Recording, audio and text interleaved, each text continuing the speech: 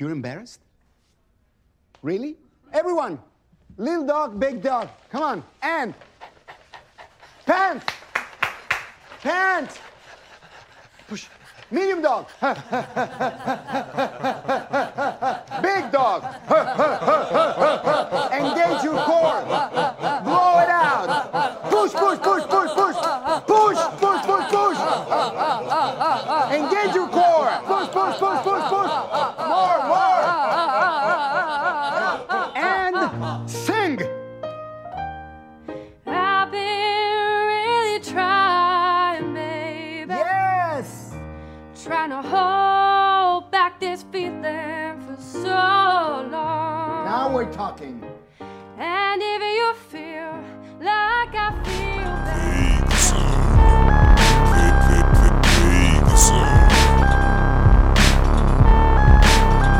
Hello everybody, welcome to episode 78 of Vague Zone. I am Daniel. I'm Thomas. And today we are discussing Belfast from Kenneth Branagh and Coda from Sean Hayter. We are continuing our journey through the Oscar Best Pictures winners. This is our final episode. We are wrapping it up before the awards. I don't have thoughts on who's going to win just yet. Maybe you do, Thomas. Maybe we'll discuss that once we're done with this coverage of these two movies here. But yeah, so we're going to start off with Belfast.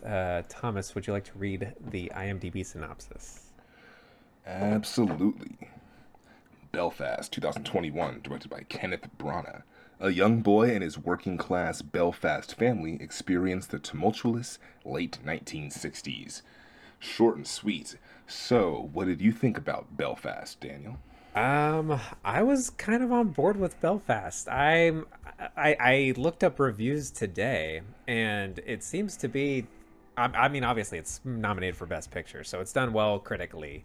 I think the Rotten Tomatoes. Let me look this up on Rotten Tomatoes real quick, because I think it was doing well with the audience there too. Yeah, it has a 92% audience score. However, I was looking at Letterboxd. People are kind of shitting all over it on Letterboxd. Huh, really? Okay. I was kind of surprised. I was a total sucker for the cinematography of this movie. It felt like every shot is conveying something. It doesn't feel like arbitrary compositions. I was a little confused why we need sort of like almost a POV shot from a record player, but whatever, I'll go with it. Yeah. And I think we get one too many shots of a burning trash can in the foreground with the family in the background. Like, we get it.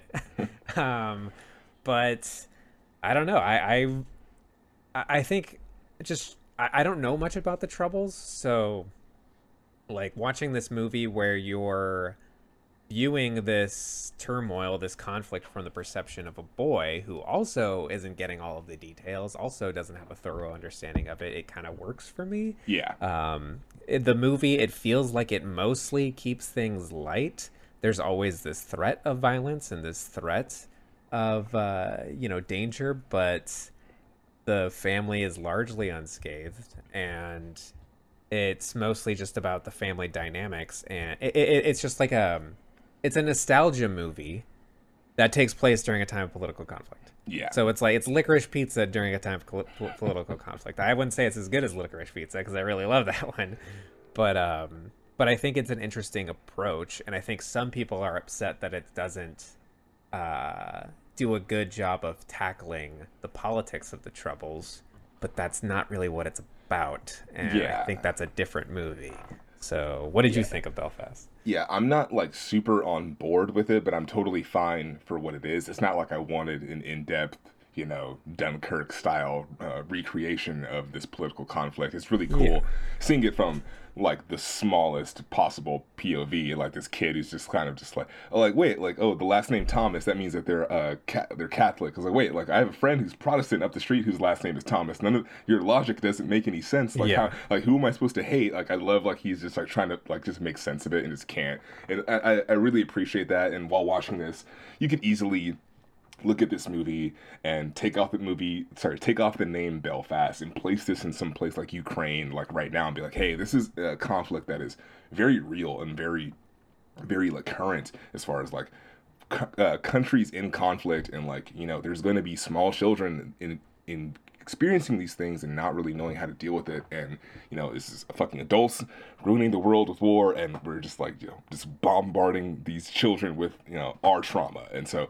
I think experiencing that from this point of view is really beautiful. A lot of the shots are like so like fantastically composed. Like there's one where it's after the first like riot starts up, and Buddy like climbs up to the little bit of wreckage, and he's just like in the center of it, and the way that the entire street is very symmetrical, and so we just see like everything in a very just clear space, and it's really gorgeous.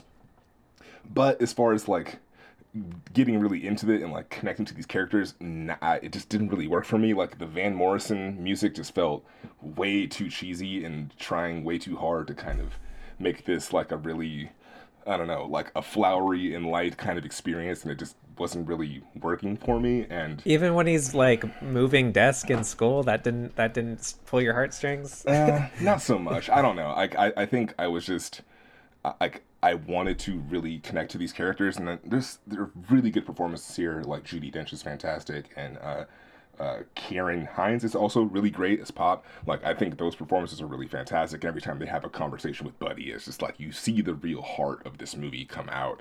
And I don't know, like, yeah, every time like they're just like giving him advice on like how to like find more about the girl that he likes. It's just like these little really innocent moments stand out way more than like figuring out how the dad's like, you know, he's trying to figure out like how to move, and it's just like, okay, politically, it's like is he going to upset his neighbors, like specifically this one villain character who's like really like aggro Protestant, and like saying he's like, oh, you're not a real Protestant. So there's clearly like a lot of socio-political things going on with the family and how they connect to this conflict, but it's more about like how Buddy is perceiving all of this. And I don't know, I think just the music just kind of turned me off, and having it being in black and white didn't make sense to me. Like I feel like I didn't really know how to like much about like what Belfast like felt like, looked or felt like. It feels like this is trying to do the art film thing really hard. To me, it felt like the black and white was there to accentuate when color is used, which is when they're watching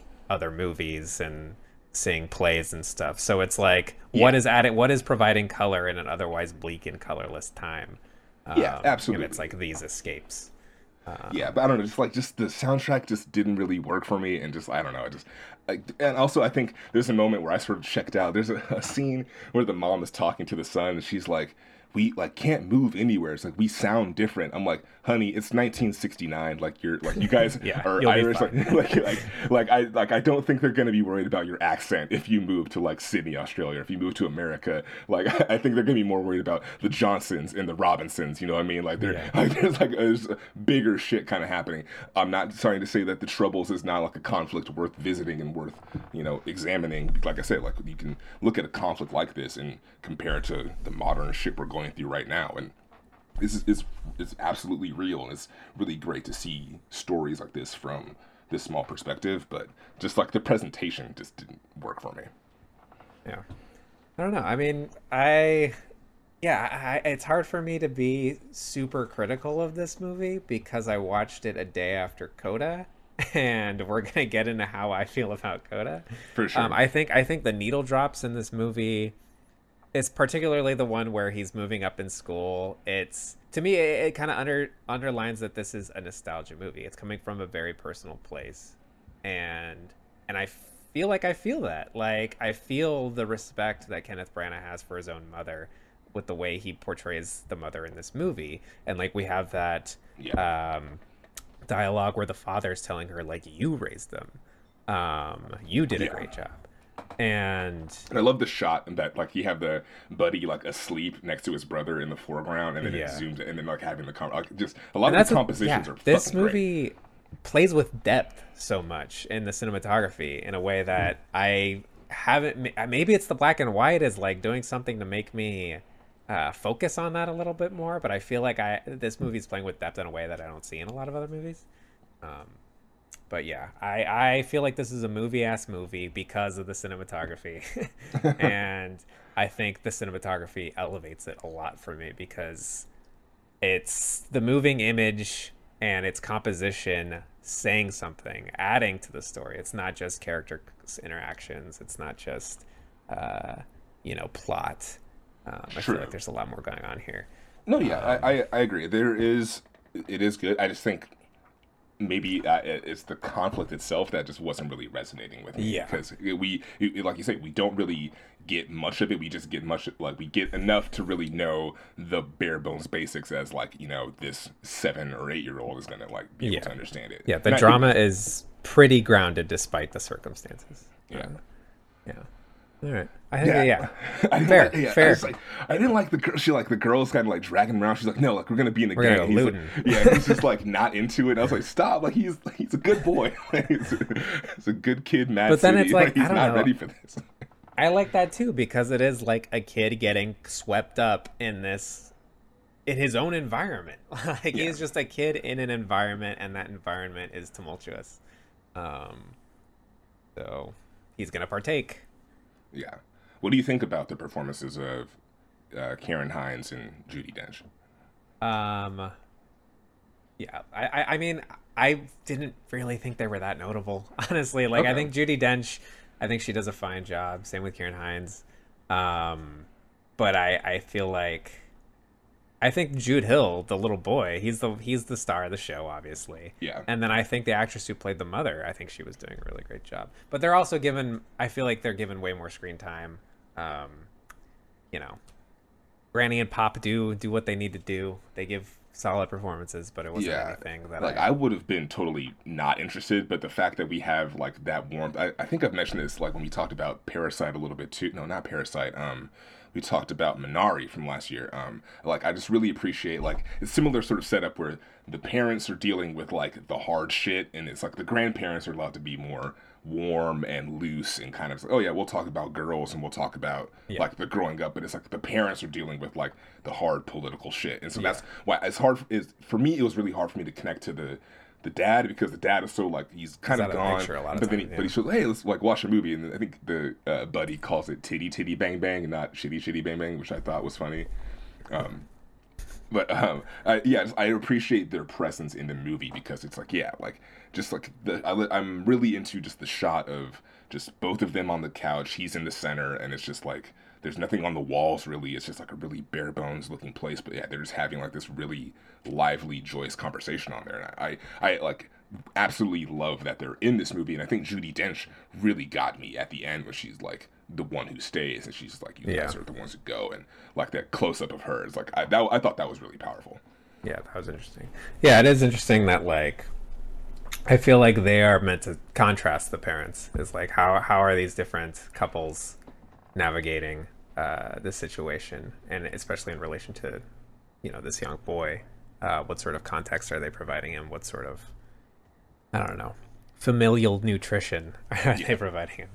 Yeah, Judi Dench has my favorite line in the movie, and is they're trying to convince they're not convincing Pop to go to the hospital, but she's you're gonna go to the hospital, but I'm gonna wake up and I'm gonna walk down there with you, and I'm gonna be in the office, and then when you get out of the office, I'm gonna walk with you back home, and I'm not gonna hear anything about it. And he just stands there and he's just okay, it's just yes, that is the grandmother laying down the law, and it's just her delivery of it is just, it's so sweet and it's so genuine that it's really great. I think that's all I have on Belfast. Pretty brief, but yeah. Shall we move on to Coda? No, wait, before, but we've talked about music before in movies. I was just saying, you were into the Van Morrison stuff, because for me, I was just I just yeah. For me, it's like I said, it underlined that this is a nostalgia movie for me, and so when we get it particularly hit me when we have the scene of him moving up desk, because it's which I think the idea of the girl that he has a crush on is the smart one in the class. She's literally the head of the class. Yeah. And that he's got to work his way up.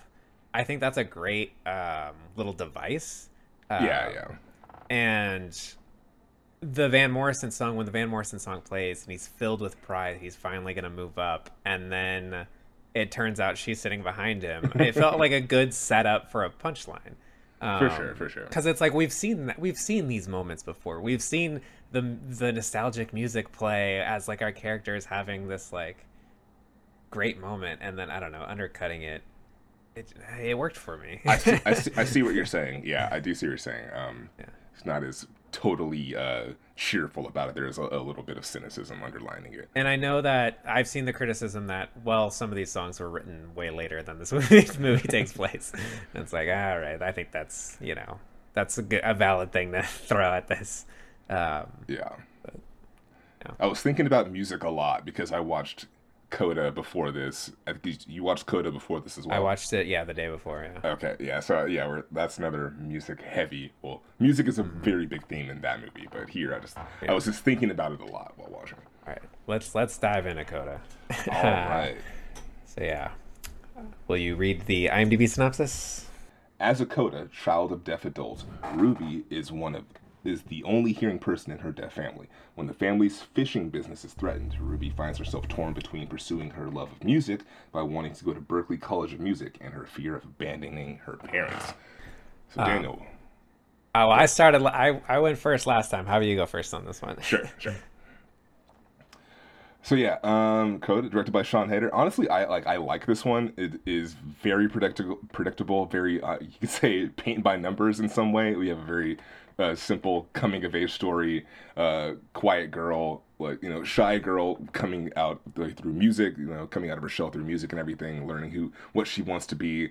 Except we have this the set piece of her family being a deaf family, and sort of that contrast between that community versus the one that she wants to sort of build and discover in the open world. And I don't know, I think this movie is really sweet. I found myself falling for these characters and really being into this family because I thought the performances were really charming, especially the dad. Just when the dad rolls up to the college listening to rap music, I was like, I think I'm just gonna love this movie just because of that character. He's so much fun. Just a weed smoking dad. He just loves the bass of the rap music because that's how he can communicate with it. And yeah, I think this movie has a lot of charm. But yeah, I can see why people would not like this movie because it is very predictable in some ways, and I think I need to hear your opinion on it because okay. Basing the basics. I will say that all of the comedic moments in this movie totally worked for me. Okay. However, I really did not like this movie. I thought the cinematography was super flat. I thought so much of the drama just didn't work for me. She gets nervous on her first day of choir class and she runs out of the classroom, and I was like, come on, really? It felt like a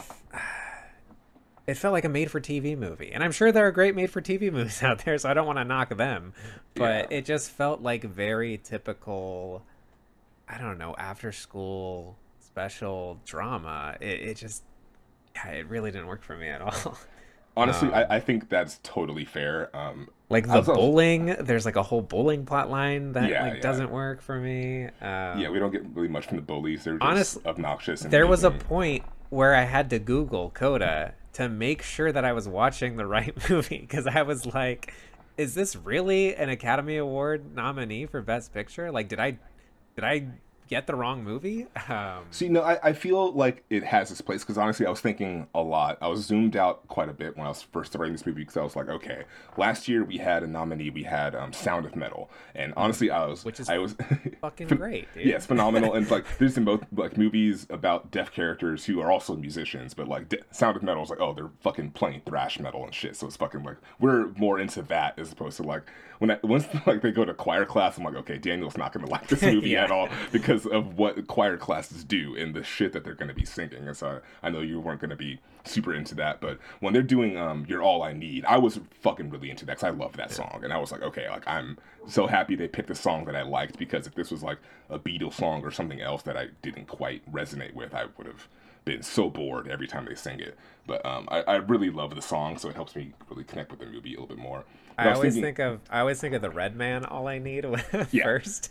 Wait a minute, that's not right. The Method Man shit. It's just the great. It's the, was it Method? Yeah, it was Method Man. One of the greatest hip hop songs ever. But while I was watching this, I was having a really cynical thought because I was like, I think there might be like a deaf executive producer in Hollywood now that is really championing for these movies to come out because I feel like this is like the family friendly. Even I would even go to say like this feels like the Disney Plus version of like what Sound of Metal would be, where it's like, okay, instead of it being a broken relationship and like our character going to like the co-op or whatever, it's like we have a family like, of fishermen. And Sound of like, Metal's about addiction. Like... Yeah, and this is like about like using music as like the way to uplift this one character, but also having it be a way for her to connect to her deaf family and just like sort of make everything nice and peachy. And so I see why this is a movie that would get nominated because Sound of Metal is a little bit more of an abrasive. So good. No, absolutely. Yeah, absolutely. The way, like, the lighting, everything about that is fantastic. I completely know what you're saying, when you say abrasive. Yeah. We're here, it's like, okay, like, we can see, like, how that might not appeal to someone, but Coda is much more family-friendly. It's family channel, It's a much more, like, watered-down version, but, like, I didn't quite have a problem with it because I was like, you know what, like if this was a movie that like came on TBS and I was like at home with my folks, like I would probably end up watching this with some people because it's one of those movies that I feel like it's a good like group family kind of movie, which I'm starting to appreciate more as I become an older cynical asshole. Like as I was watching this, I was like, you know what, like I'm totally fine with this. Like when the dad says go at the end, I was like, okay, you guys, you're like, you're not tugging at the heartstrings, you're like yanking at them. Like it's just like I got a lot of people from what I've read. Yeah, and I was into it when she starts signing as she's singing. Like, and I was just like, okay, like I'm really. It's a very sweet movie. Absolutely, but yeah, when I was watching, I was like, this movie's really bright. It's not shot in an interesting way. Like and sometimes it's kind of ugly. Like when they're in the bar, like I thought that scene just looked awful. Yeah, it's flat. It just feels like, I don't know. And it was funny going from Coda to watching Belfast and being like, they're so different. And I feel like the needle drops worked better in Belfast too. I know you didn't like the needle drops, but it's like, Coda has a I fought the law and the law won montage where I was just like, come on. Like, I was not vibing with so much of what Coda was doing. I feel it. I totally feel it. But yeah, I was also thinking a lot. I was like, yeah, these movies have just been so diverse and so many different tones of movies. And these two specifically, where we have... It's weird that we ended with these two. Yeah, and I was honestly, I was happy kind of ending with Coda, like at least having a movie that... and sort of bear with me on this because it's going to be a really... I'm making a leap here with this comparison, but this movie sort of reminds me of like Little Miss Sunshine in a way, where it's like it's not as like edgy as that movie, but it's like a comedy drama it has a very wide appeal. This is something where like, you know, literally you could put this on like, you know, on a Thanksgiving night and it's going to make everybody happy type of thing, where it's like I see why these movies make their like rise up to the cream of the top of like best picture conversations, just because in dark times people certainly eat shit like this up, like you know, they really need something. Like Apple TV is on the positive tip. They got Ted Lasso, they got Coda. It's just like it's a really feel good streaming when family movies like Paddington exist, this is indefensible. All right, I feel you. Like that shit should have been nominated. No, absolutely, 100%. Yeah. Yeah, it's like honestly, like it reminded me, of like a Family Channel movie or something. Like the drama is like Air Bud level dynamics. The music teacher, I hated the music teacher. Like she's stressing, gotta roll the R. She's stressing out about like, oh, I'm not gonna show up on time. Why don't you fucking text him before you do the interview? Text him before you do the interview. You have a phone. Like, I don't know. I was like, is this gonna be about a girl learning to be responsible? And then like her getting into Berkeley at the end. It's like wrapping everything in a nice little bow, and you gotta have that happy Hallmark ending. You gotta, I didn't vibe at all. It's all smiles, baby, all smiles. No, I feel you. I totally feel you. A little too sugary sweet at times, where I was like, okay, I see what you guys are doing. Where's the creativity? Like, Emily was saying, Emily knows some sign language. She was critiquing that too. She was like, it's a bit like if the main character had a Scottish accent and everyone else has American accents, and you're meant to believe that she's their daughter. I don't have the eye for that because I don't speak sign language, but Gotcha. Yeah, I thought it was an interesting point. Yeah, that's something I would have no authority speaking Yeah. on. I had a lot of really odd thoughts that I didn't think if they were appropriate or not while watching this. I was like, yeah, I feel like these kind of movies could, like, they're really fantastic and like definitely let people know about this community that needs more, like, more spotlight, more movies, more TV about, more shows about this community. But like, I don't know if the way that they're depicting sign language is like accurate or not. Like, I don't like while they're like doing like twat waffle or something, and I like, oh, like, it's cool. Really? Like, I want to learn how to do like a swear word, like, I feel like it could be kind of detrimental in some way where it's like if you're not doing it super precisely, it could be like sort of giving false information in some way. I don't know. Maybe it's just like watching Shin Godzilla and they have an American character, a quote-unquote American character, and you're like, yeah, it's clearly not American, but whatever. Yeah, it's totally fine. Yeah. So yeah, now that we've officially gone through all of the nominees for Best Picture, I guess it's a good time to do a little recap and, kind of get some predictions and snubs and general thoughts out there. So yeah, I'm just going to run through the list again, just so we all know and just so our listeners know. So we have Belfast, Coda, Don't Look Up, Drive My Car, Dune, King Richard, Licorice Pizza, Nightmare Alley, The Power of the Dog, and West Side Story. So, what do you? Okay, first, give me your least favorites here. What do you think can be knocked off this list? Shit. So I think everything kind of shifted after rewatching. Like, I think Don't Look Up was the first to go for me, but now I don't think so. I think I would probably get rid of like The Power of the Dog or yeah. Maybe like The Power of the Dog, maybe Coda sort of towards the bottom of that list. I like everything else is really strong and I like for completely different reasons, but those are the first two that kind of stick out as like the sore thumbs. It's interesting because I think for a lot of people, Power of the Dog is like one of the front runners. Yeah. I don't know. Like, Yeah. so okay. So what do you it's think? Weird. Let's just So what do you think are the strongest ones on this list? Well, I was gonna say, like, I thought that Jane Campion was like the super front runner for everything, but then she had to flub that shit. She said too much, and so like, I don't know if the voting was already done before that, but I'm like, okay, it could be anyone's game now because we don't want her to give another speech, do we? It could be really funny if she doubles down. It's like, so Serena. Yeah, she has an opportunity to give a very funny speech. Yeah, that'd be fucking incredible. But honestly, I think what will win Best Picture is either going to come down to West Side Story or Drive My Car. I think Drive My Car is like the dark horse that people once people like watch it, everyone that like watches it falls in love with it and has only good things to say about it. Yeah. And West Side Story, I think, is like the safer choice. West Side Story, I feel like West Side Story, Hollywood loves Hollywood. And this is like a classic. And it's fucking Steven Spielberg. So I feel like that could be, it could do pretty well. If there's no ranking, so it either wins or it doesn't. But I think I think you're onto something there with West Side Story. I think if I was going to knock some of these off, obviously I would knock Coda off. I don't think it belongs here. Everything else I can like, I don't like Don't Look Up. I don't think it should be nominated. I think I understand the logic of it. It's important, perhaps. I don't think it's very well done. But I think it's more of an Idiocracy than it is a Network or a Doctor Strangelove, and I don't think Idiocracy deserved to be nominated. I feel like it could do an upset, no pun intended.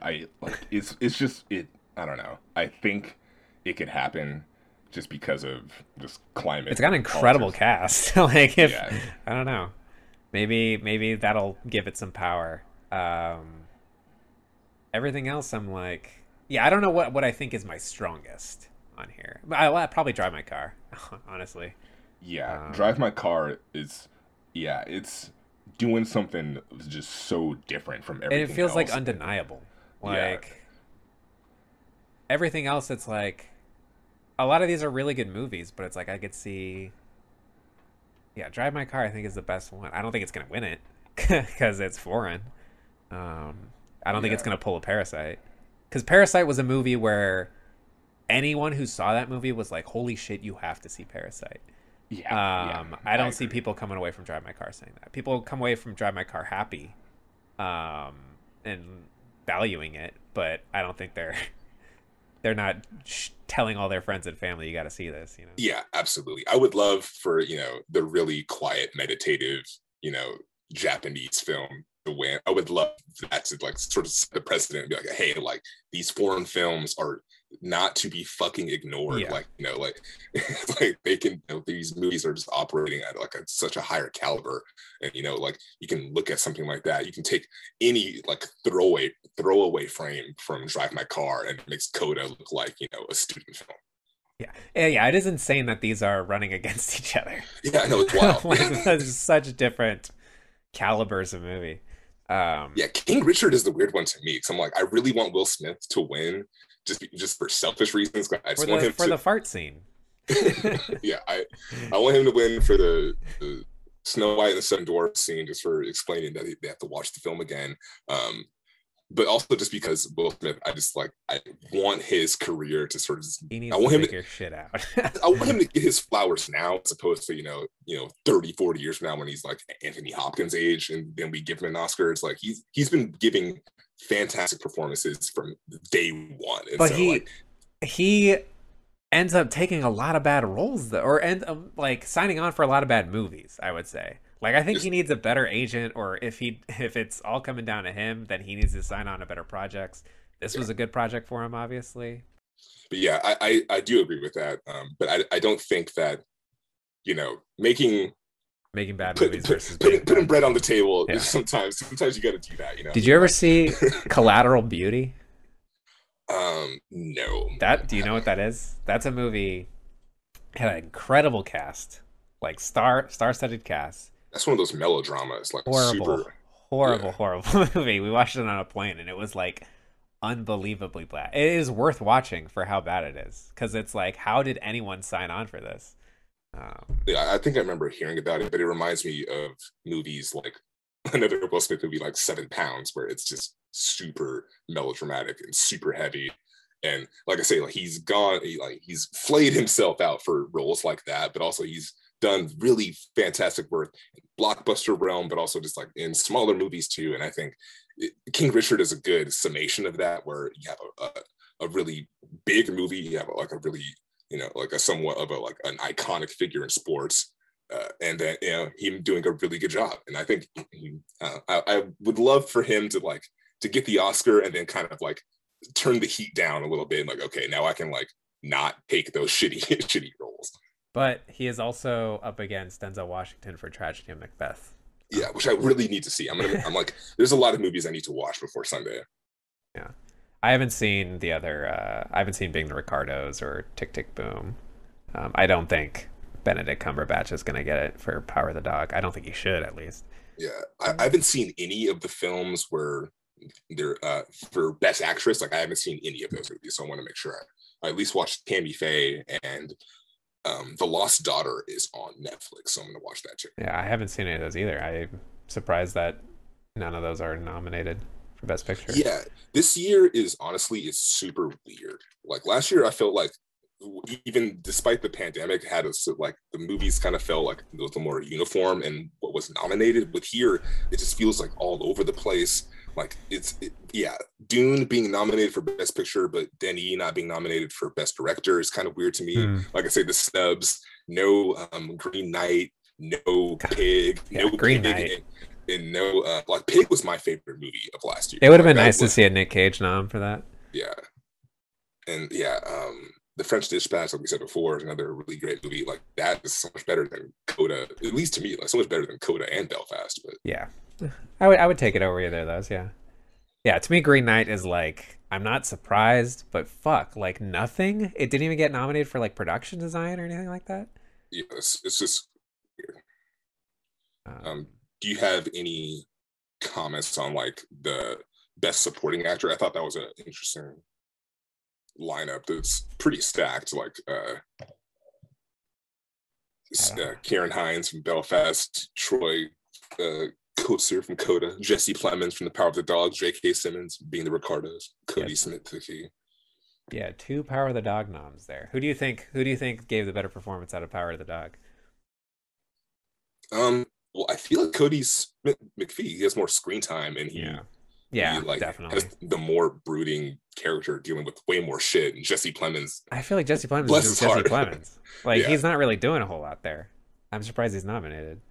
It blew my mind that he's 33. Yeah. Okay. Well, how old did you think he was though? 53. Yeah. Okay. See, when I brought it up, it felt like I was getting crickets from you and Kevin. Like Yeah, sorry. Both of you were like, "Oh yeah, seems fine." Like, Yeah, no, Yeah, I like totally looked at a blew picture. my I was mind. like, hold on a second. Yeah, I was like, I was like, he's my age. Like, Yeah. what the fuck? yeah, sorry for the crickets. No, Sorry- I'm sorry, with Mr. you. Clemens. I'm with you. No, he's great. He probably will walk away with the trophy in the next 5 years easily. He's gonna get an Oscar, definitely. It is weird that he has a Philip Seymour Hoffman vibe. Yeah, And it's weird that his career like felt like it blew up once Philip Seymour Hoffman passed. yeah. What do you think for best director? Who do you think will take it away? My mouse has decided to stop working, so I don't know. Technical difficulty of the episode. So the nominees are Kenneth Branagh for Belfast, Ryusuke Hamaguchi for Drive My Car, PTA for Licorice Pizza, Jane Campion for The Power of the Dog, and Spielberg for West Side Story. Oh, I mean, like I said, Hollywood loves Hollywood, so I wouldn't be surprised if Spielberg takes it. But I don't know. People love Power of the Dog. However, she did just give that speech. Yeah, So, like I was absolutely like that was a lock. Like I would have bet money on that before a week ago, but now it's like I don't know. It's I mean, maybe this will be her redemption speech. You know, she'll be like, but what I meant was, man, I am I misspoke." so nervous for the ceremony. Like I feel like it's just gonna be a train wreck. I don't know. I'm flying in. I have a flight Sunday, so I don't know if I'll be able to like catch it once it starts. But yeah, I definitely gonna be watching. I don't think we'll be able to have our little get together the way we did last time, but It's fine. I don't know. Any additional Oscars thoughts? Are you excited that Free Guy has a nom for visual effects? Oh, I didn't notice that. That's really cool. No, like I said, I really want to catch up on some things. Like I want to watch Macbeth and like Tammy Faye, and I want to watch The Lost Daughter before this weekend is over. I hope Don't Look Up doesn't win screenplay. Like, Yeah, although I don't know what would. I have not seen Worst Person in the World. People are raving about that one. yeah, I haven't heard much about that. I feel like for at least for original, it'd be cool. I mean, I'd be happy if Licorice Pizza won or don't I don't know. Yeah, I don't know. That's so weird. Yeah, a lot of these other categories are kind of tough. Yeah, I don't know. Looking forward to it. Yeah, like I said, I think the ceremony is going to be kind of weird. It's going to be 3 hosts, and even the fact that like it doesn't matter who they picked. It's like having 3 hosts. I feel like it's just a weird Yeah, choice. it's weird. And even last year, they were not so good about like playing the clips before the awards were announced, and it was just this is really strange. It was So interesting. I thought it was interesting at least. Like at least it was a different Oscar ceremony, you know. Yeah, I have a feeling that this one is going to be a little bit more like weird and ratchet, and kind of just like I have a weird feeling about this one. I have no reason why. All right. Yeah. What have you been watching this week? I saw The Batman, and What did you think of It the was Batman? way too fucking long, man. It was way too long. I was on board with what it was doing for like the first half, and then there's a car chase scene where he's chasing the penguin, and I was like, wait, why is he chasing this guy? Like, what is he trying to achieve by chasing this guy? He's a detective. I'm sure he could find him no matter where he goes. And then he just ends up like, is it really worth risking all of these lives on this highway? And the answer is then always hell yes. It was a great car chase, but it did cross my mind, like, wait, why is this happening? It turns out he's just questioning him. And I don't know, there's this whole rat with wings riddle that just goes on for way too long, in my opinion. It feels like Batman is just like making mistakes as a detective. He's not really nailing it. He's a little clumsy, which I think is kind of fine as long as the payoff is satisfying. And it was just like, oh, maybe a penguin's a rat with the wings. Penguins also have wings. Well, what about this other bird? That's got wings too. Falcone. It's just like, this movie is really long. Falcone. So this movie's really long, guys. No one's ever called a falcon a rat with wings.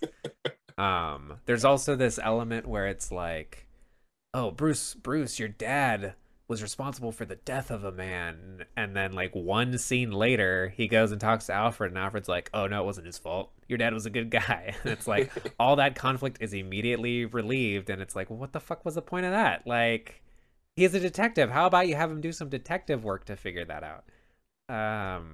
It's just always not satisfying. No, I feel it. Like I say, I tell people this movie has my favorite Batman scene from any movie, and it's in the beginning when he's talking about the bat signal as a warning as opposed to like an actual just like deliberate thing where the criminals see that, they see the bat signal, they look into the shadows, and they just assume that Batman is there, and then they run away scared. I thought that was and we get fantastic. a scene illustrating it, which works.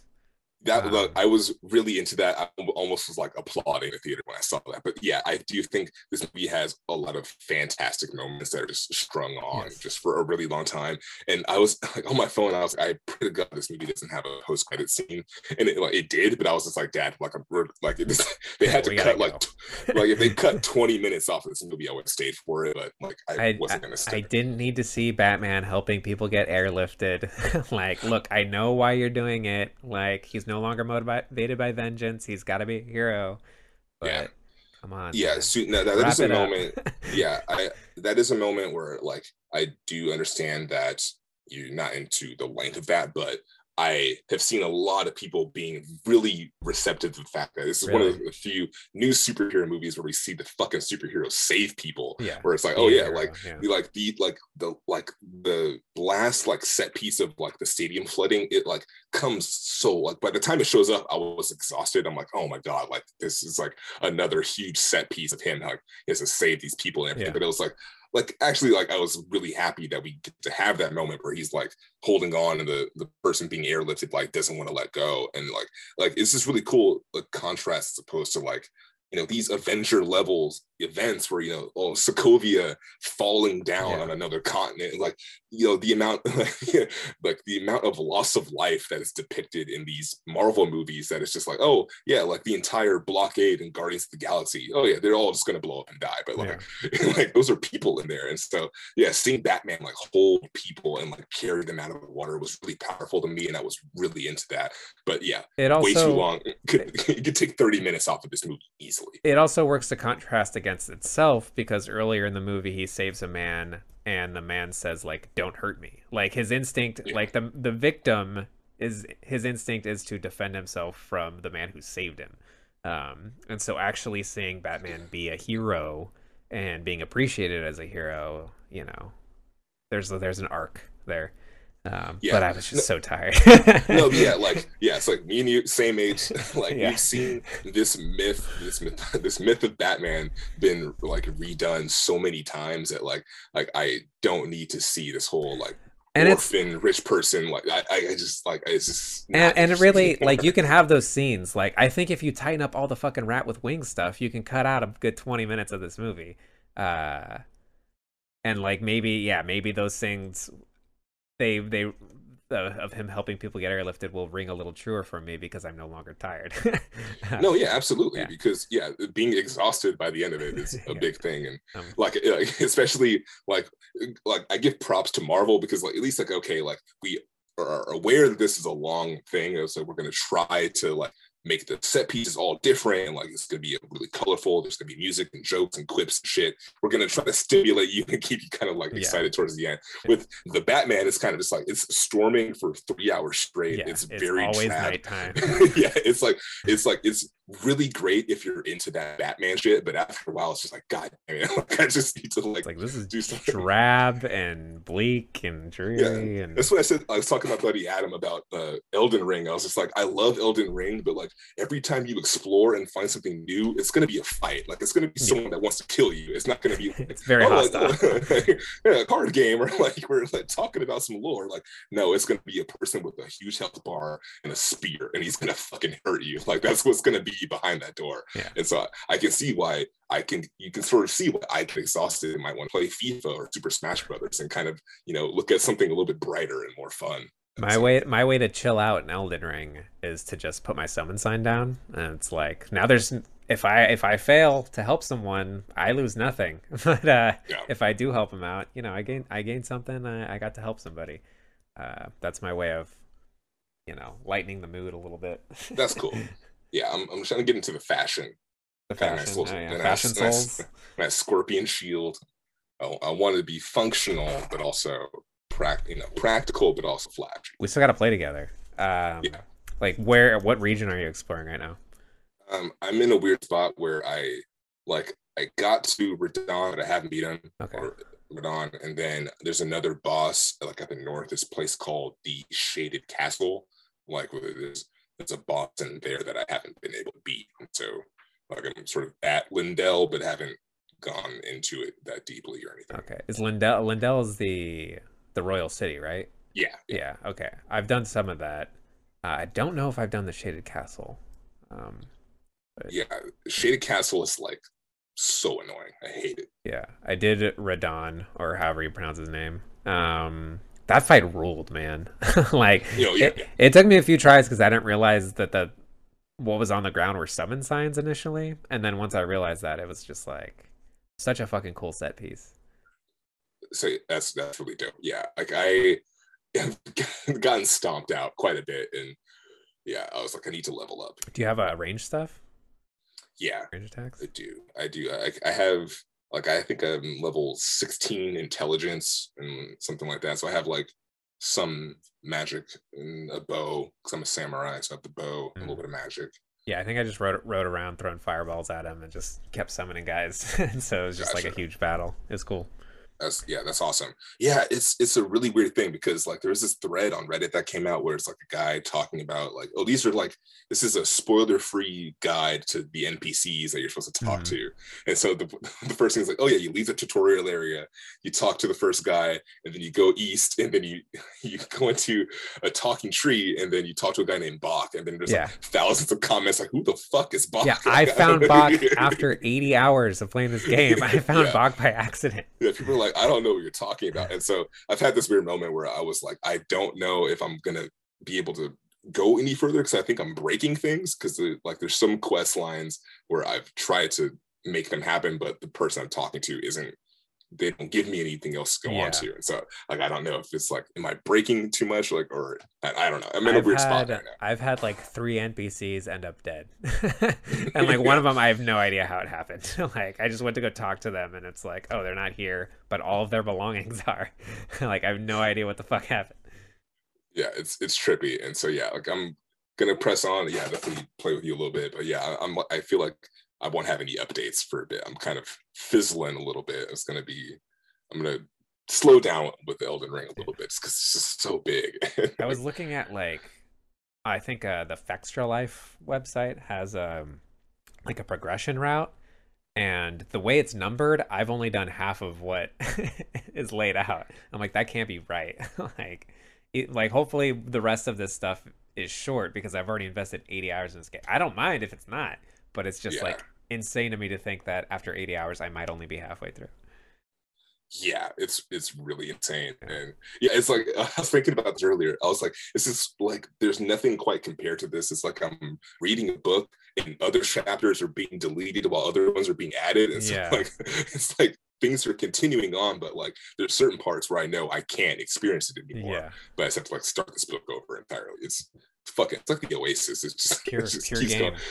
This the whole thing about the hidden wall behind 50 hits. Yeah. Did you see that? It's just like, Which, like, some people, so like the best explanations I've seen for that is that it was probably an illusory wall that a developer was supposed to remove, and they were like, oh, instead of removing it, I'll just give it like 9,000 health. Because who's gonna hit it that many times? And then someone found it. Yeah, because it didn't like fade away; it just disappeared. Yeah, it just and so I was like, disappeared. oh, this is like But then it had me thinking. I was like, oh shit! Now we're in this weird period with the game where there's clearly things in there that as the players, we're not supposed to know about. Yeah. Now people are crossing those boundaries, so now the developers are going to start fixing and changing things. And so I was like, this is just going to turn into the Oasis, where we're just going to be playing this game for like our entire lives. It's a sweet game. Like, yeah, it's pretty great. What have you been watching lately? I've been watching this comedy called Our Flags Mean Death. Have you heard about this? Oh, is this a Taika Waititi thing? Yes. Yeah. It's really funny. I was watching this. I was like, let me smoke and watch a comedy, something new. I just love the pirate set piece. He plays Blackbeard. This is really great. And it's like it centers around this guy who's like the gentleman pirate. He's like this debutante kind of guy, not debutante. He's like a upper class kind of guy who like leaves his life to go be a pirate, and he just wants to do all the pirate things, but just fails at them. And then Blackbeard shows up, and it's like, hey, I could teach you how to be a pirate if you can teach me about high society. And it's just this great thing. But one thing I didn't really know about it until I got into the show, it has a really strong LGBTQ presence on it, where like a lot of the couples on the show are gay, and like just male characters, and then there's a female character who's played by a non-binary actor, and they like even the female character in the show, they like to refer to that character as Jim. So it's like a male-female relationship, but the male is calling the woman Jim. And so I was just like, this is a really trippy little kind of show here, and it's really beautiful. It's a lot of fun. I think the way that it unfolds, that aspect of itself is really like clever. It isn't like upfront with it, but by the time you're done with the season, I'm like, oh wait, this is like a really gay pirate show. But it kind of like snuck that in there, and like now that it's there, it's like, okay, well, I love the show now, so I'm going to be on board. But it's really fun. Highly recommend it. Cool. Yeah, they do this thing where it's like a writing thing I really appreciate, where it's like, oh yeah, like they are inventing things that are like modern things. So like, yeah, the pirates come up with this pyramid scheme, and so like the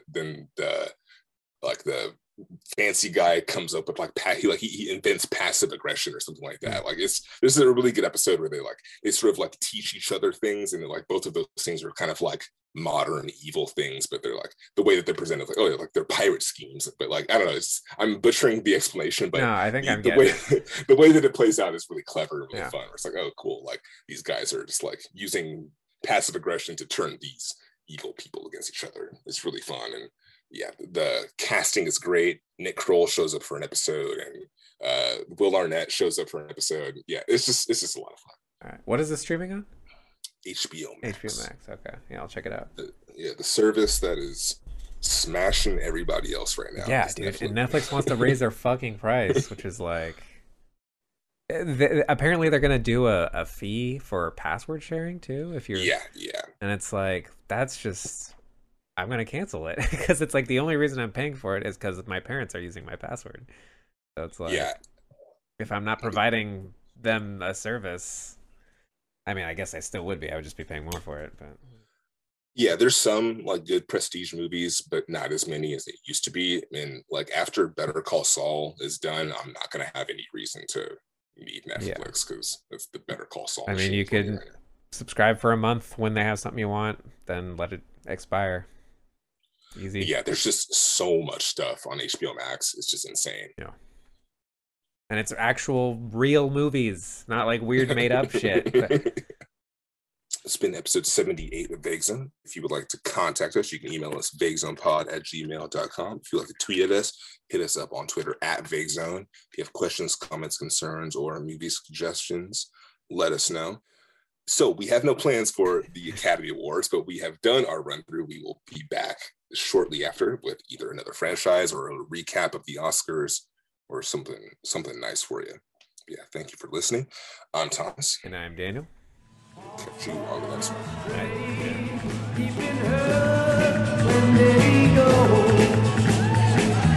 I went away just when you need me so. You won't regret I've come back begging you. Won't you forget? Welcome love we once knew. Open up your eyes.